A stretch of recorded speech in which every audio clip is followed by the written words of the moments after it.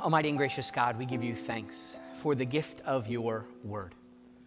Lord, we ask that your word continue to daily transform our lives, to draw us closer to you, that whenever we read it, we may experience the power of your grace, your mercy, and your love. And may those things continue to transform our lives each and every day. We pray this in the name of Jesus. Amen. So it's good to be here with you this morning and back from a vacation. Even though I was in Hawaii, it was pretty good. But I'll be honest with you and say that while I was on vacation, I did, I think, learn something that I now kind of have in common with you, and that's the reality of watching worship online is actually pretty good when you're sitting on an oceanfront balcony and looking at the beach behind you. I mean, it really does make the sermon better. I get it. I understand where you're all coming from now, so I feel a little more relatable in that sense. But nonetheless, about a week and a half ago, as Lauren and I were preparing to leave for the airport, we're standing at the door getting ready for our Uber to arrive. And as we're standing there, I was looking at my phone, and I just went, ugh. Now, I should mention that recently I had seemed to kind of develop a habit in which I would do that same thing at different times of the day whenever I was home, looking at my phone and just kind of letting out that big sigh or a huff and a puff. And every time it happened, Lauren would immediately say, "Hey, what happened? What's wrong?" And of course, her reaction was rather natural because normally I'm not huffing and puffing when I'm looking at my phone, and so she just kind of assumed something is wrong. And so I should also point out that it was 3:55 in the morning, and the night before we had talked about whether or not we were going to call and kind of schedule an Uber to come get us, but we decided against it because we just figured it would work, and of course, thankfully, it did work. And so there we are standing at the door waiting for our Uber to arrive. And like any normal person, you would assume that I was looking at my phone and watching the Uber come to us. At least that's what Lauren thought I was doing. And so when I let out that, ugh, Lauren immediately looked at me and said, "What happened? Did our Uber cancel?" And it must have been the way that I just kind of picked my head up slowly and looked at her, because before I could even respond, she looked at me and she said, "If this is about the Yankees again, I'm going to hurt you." Which really tells you two things. Number one, the Yankees have been a cause of great distress for me lately. And number two, you don't mess with Lauren, especially at 3:55 in the morning. Nonetheless, after that, I looked at her and I said, "Oh, no, our Uber's fine. It'll be here in 5 minutes." And then she looked at me and she said something that I have been thinking about ever since she said it. She looked at me and she said, "You know, your words have a lot more of an effect than you realize." And even though she was talking about my huffing and my puffing away, I think we can all agree with what she said, that the words that we say often have more of an effect than we realize. And as I thought more and more about this statement, it struck me that this is not only true about the words that we say, but even more importantly, about the words that God speaks to us. That every word that God says, every word God speaks to us, has more of an effect on us than we often realize. And this actually illustrates a very powerful biblical truth for us, that God's words transforms our lives. God's word transforms our lives. And it's fitting that we're going to get to explore this truth in light of all of our celebrations going on here for Rally Day.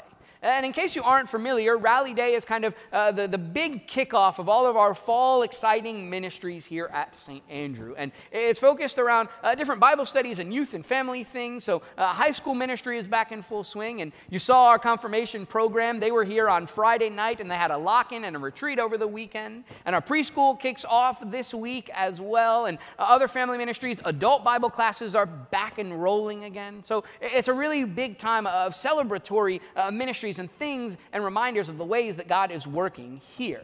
And not to mention, of course, after worship, we're going to get to go out and enjoy some of that in food and fellowship.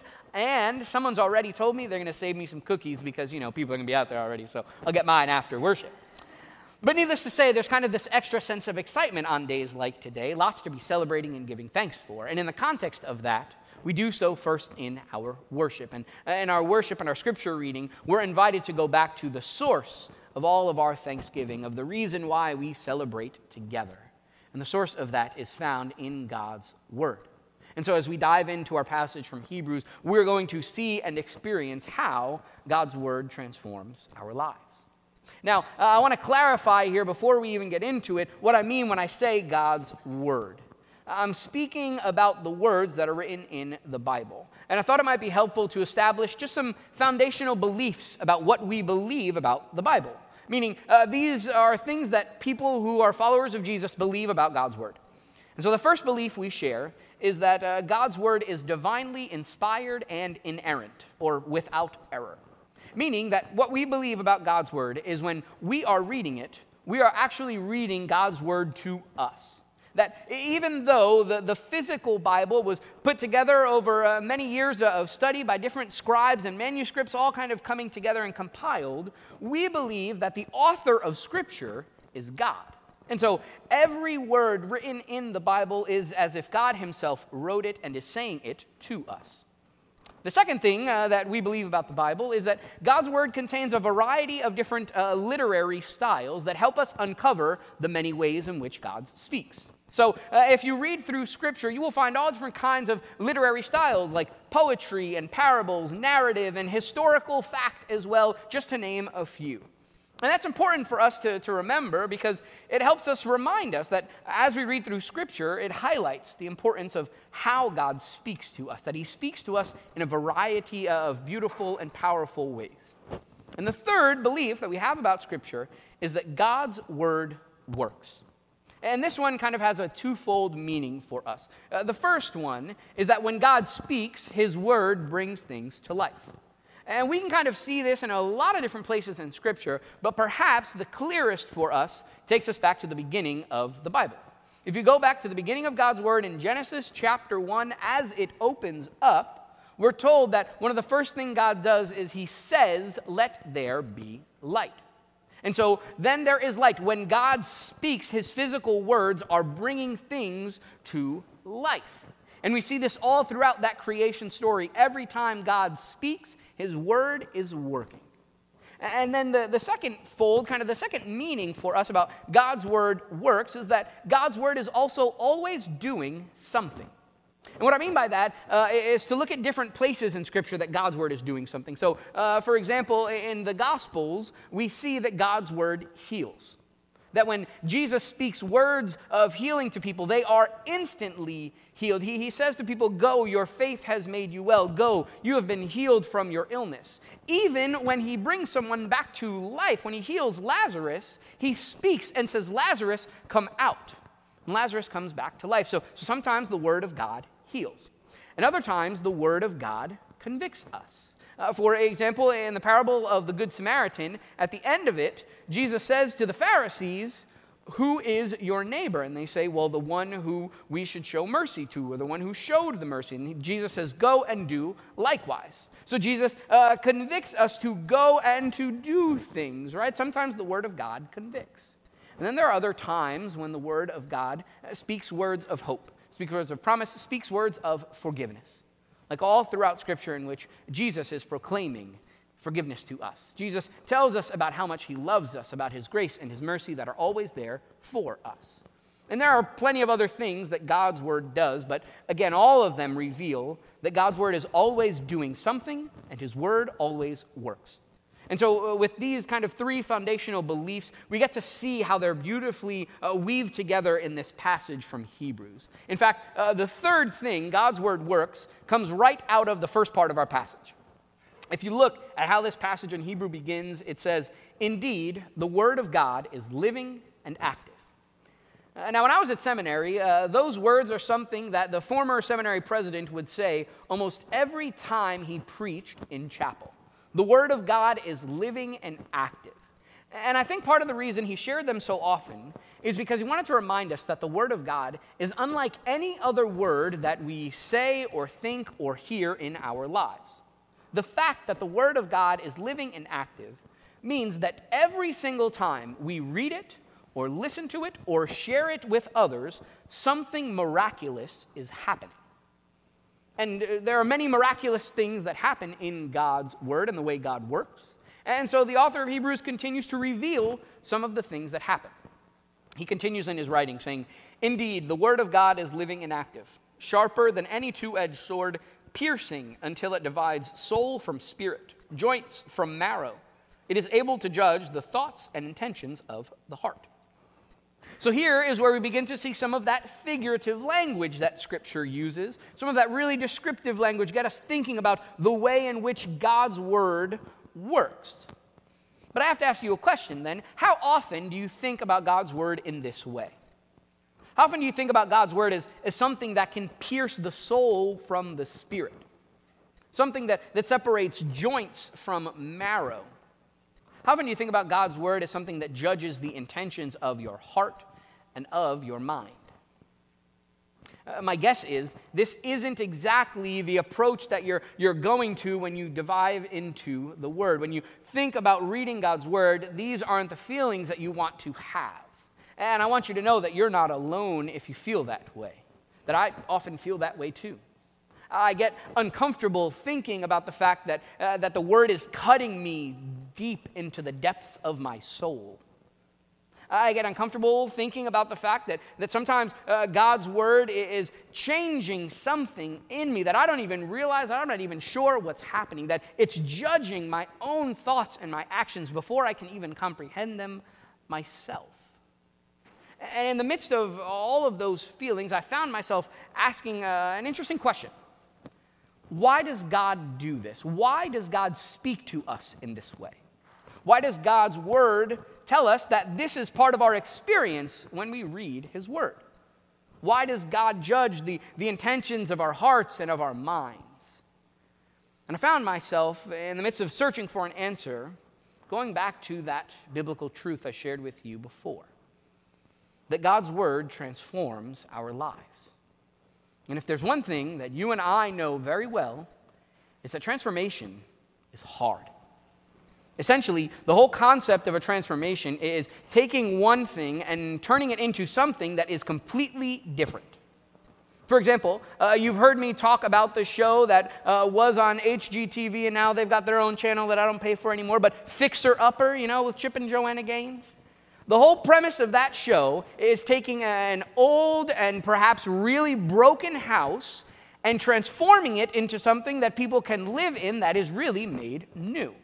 But before they can do any of that, they have to take everything out from the inside, completely rip it apart, and then slowly put it back together.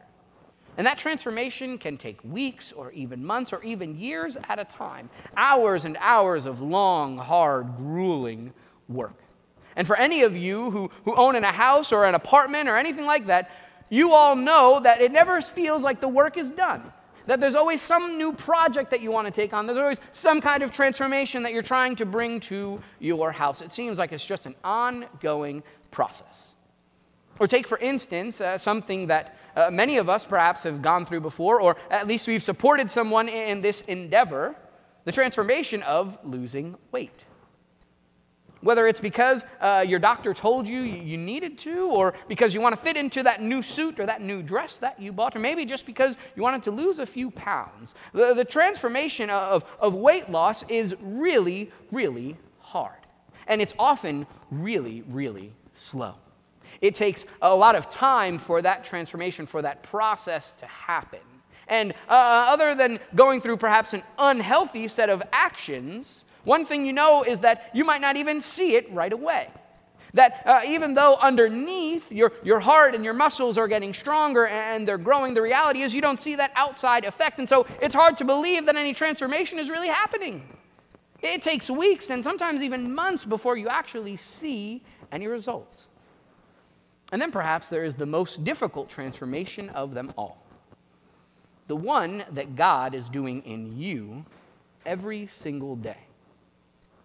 The transformation that God is working in your heart and on your mind is hard. It is daily work that God commits to because He wants you to be made new. And in fact, He in His Word tells you that. Scripture testifies to this transformation, telling us that all those who are in Christ are a new creation. And so one of the ways that we experience God's transformational work in our lives is through His Word. God works through His Word to transform our lives. Through His Word, God has the power to cut away all of the stuff in our lives that pulls us away from Him. And through his word, God pierces through every distraction in our lives, every false teaching, every false idol that we put before him. Through his word, God addresses the sinful desires in our hearts and our minds before they ever become outward actions. Through his word, God convicts us for our sin and reminds us of our need to be transformed. And the reason that God does all of this through his word is for our good. Because without his word, we would be lost. See, without the word of God, we wouldn't know where to go in times of suffering or grief. Without the word of God, we wouldn't know where to go to experience hope or joy or peace or love, things that the world cannot give to us the way the word does. Without God's word, we wouldn't even know that we need to be transformed. Without God's word, we wouldn't know of our need for a Savior. And yet at the exact same time, while we are being convicted and told about the brokenness of our sin, God's word tells us how we can do something about it. God's word tells us that when we feel that way, when we are broken by our sin, his word invites us to take it back to him, because God is the one who deals with sin. And in his word, he reveals just how he does it. In his word, God reveals that he deals with sin by sending his son in our place. That God deals with sin by the death of his own son. And God promises that on the cross where his son dies, sin dies with him. And that only by the glorious power of his death and his resurrection, new life has been won for us. And through his word, God reveals what that new life looks like, what that new life is all about, how we can experience that new life. See, through his word, God proclaims forgiveness of all of our sins. And through his word, God reveals his unending mercy and grace. Through his word, God identifies you as his masterpiece.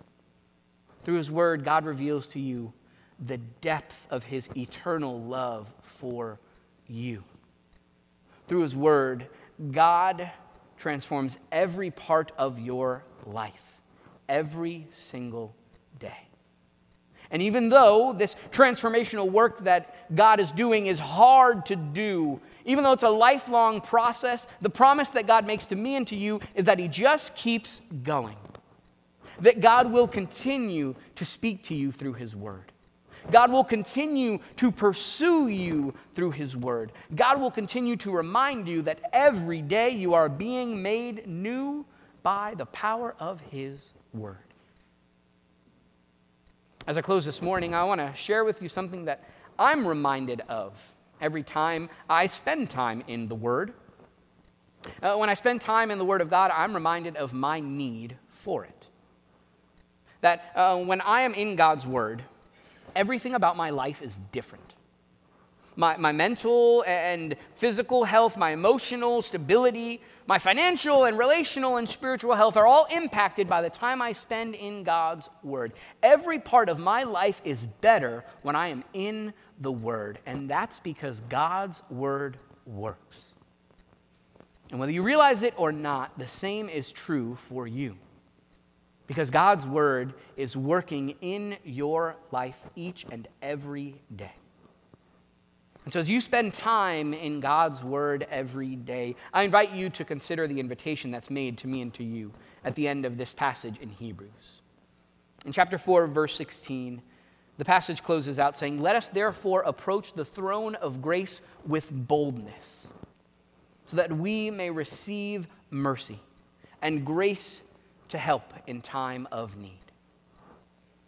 When you spend time in God's Word, his mercy and his grace and his love are there to meet you over and over and over again. And as you receive those gifts, as you experience the reality of the promises God makes to you in his word, his transformational work in your life continues each and every day now and one day forever. In the name of the Father, and of the Son, and of the Holy Spirit. Amen.